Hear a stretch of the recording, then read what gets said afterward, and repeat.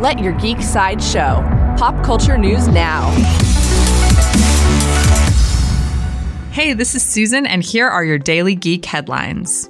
In Star Wars news, Walt Disney Imagineering and Epic Games have unveiled the first look at the Millennium Falcon attraction coming to Star Wars Galaxy's Edge. An in-progress animated still from inside the ride was revealed, showing TIE fighters inside of an Imperial hangar.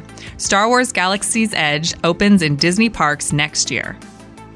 In Marvel Comics news, fantastic news! The first family of Marvel is returning to comics after a long absence. Marvel Comics has announced the highly anticipated return of the Fantastic Four in a new series beginning this summer. Dan Slott will be writing the book with art by Sarah Pichelli. In CW television news, digital streaming service Hulu has added the CW network to its live television lineup.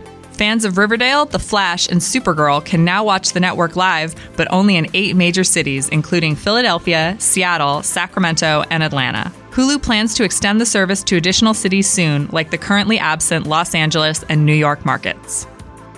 In Westworld news, HBO has released a new trailer for its highly anticipated Westworld Season 2, and the hosts are in control. The trailer shows that the robotic uprising has arrived and includes some of the first glimpses at Shogun World, a new area featured in the upcoming season.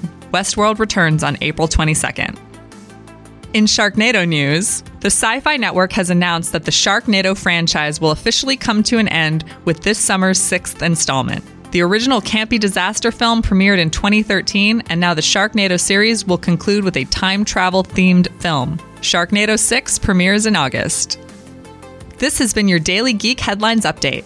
Tune in 365 days a year with our Alexa Daily Briefing, or listen along on your favorite podcasting platform. It's that easy. For even more ad-free pop culture news and content, visit geeksideshow.com. Thank you for listening, and don't forget to let your geek side show.